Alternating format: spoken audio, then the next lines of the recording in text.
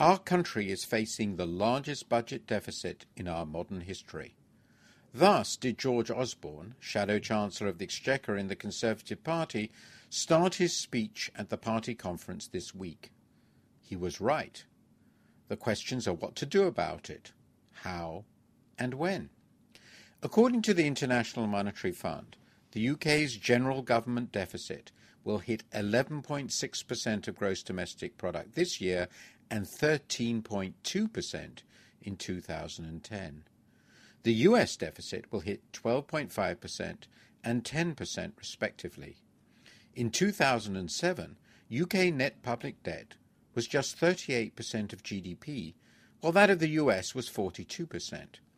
By 2014, forecasts the IMF, these ratios will have jumped to 92% and 85% respectively. The transatlantic cousins are now the terrible fiscal twins. In deciding what to do, we must recognize the uncertainties. We do not know how big the structural fiscal deficit is. We do not know how long correction can be delayed before investors lose confidence.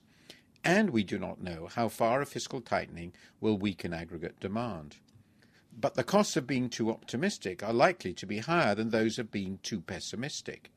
That should determine how policymakers respond. On how much needs to be done, the UK Treasury was sensibly pessimistic in its March budget. As the Institute for Fiscal Studies noted recently, the overall tightening the Treasury plans to deliver is 8% of GDP, about £100 billion in today's money, from 2009-10 to 2017-18. This is equal to a sixth of total public spending, 2/3 of the public sector pay bill, and all spending on the National Health Service in England.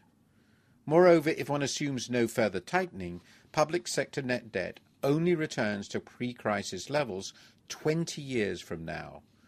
This crisis casts a frighteningly long shadow. How is such a tightening to be achieved? This is a political judgment over how unexpected reductions in real income are to be shared across the population. Total government spending is currently forecast to hit 48% of GDP. My own view is that this is far too high for politically acceptable tax levels in the UK. What is fascinating is that both Labour and the Tories agree that spending must take the hit. The IFS notes that under the government's plans, I quote, much of the rise in spending on public services under Labour to date looks set to be reversed when measured as a share of national income. End of quote. When large long-term cuts have to be made, the best approach is to set priorities and make structural changes. Obvious examples are big changes in unaffordable and unjust public sector pension provision, big rises in pension age to take account of higher life expectancy, long-term constraints on the remuneration bill but not pay levels of the government, and deep reforms in welfare spending. This crisis is a golden opportunity to impose discipline and make reforms. What should be done is closely related to when. These sorts of changes must not be rushed. Hasty cuts lead to bad policies, such as the 60% cut in net investment already decided, and they could well also push a fragile economy back into a deep slump. Analysts at Goldman Sachs argue that the weakening of sterling reflects the expected fiscal tightening and should also offset the adverse impact of the tightening on demand. This ought to be true in the long run, provided the world economy recovers strongly and UK monetary policy is aggressive. Nevertheless, big swings in the structural current account balance do not happen in a year or two. But this argument does emphasise that the weakening of sterling is not itself a problem. It is, in fact, an important part of the solution.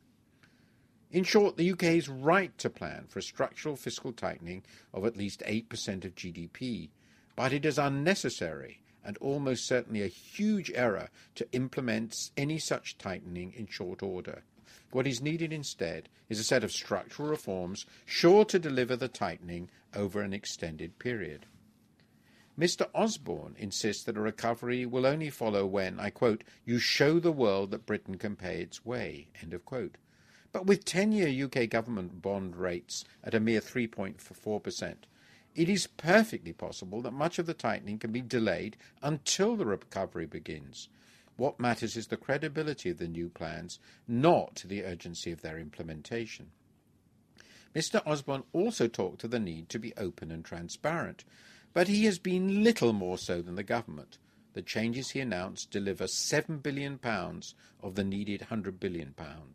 The motto of both parties is, "I will do such things, what they are, yet I know not, but they shall be the terrors of the earth." This makes for a phony debate. It needs to become real before the general election. Only then can voters make an informed choice between the alternatives.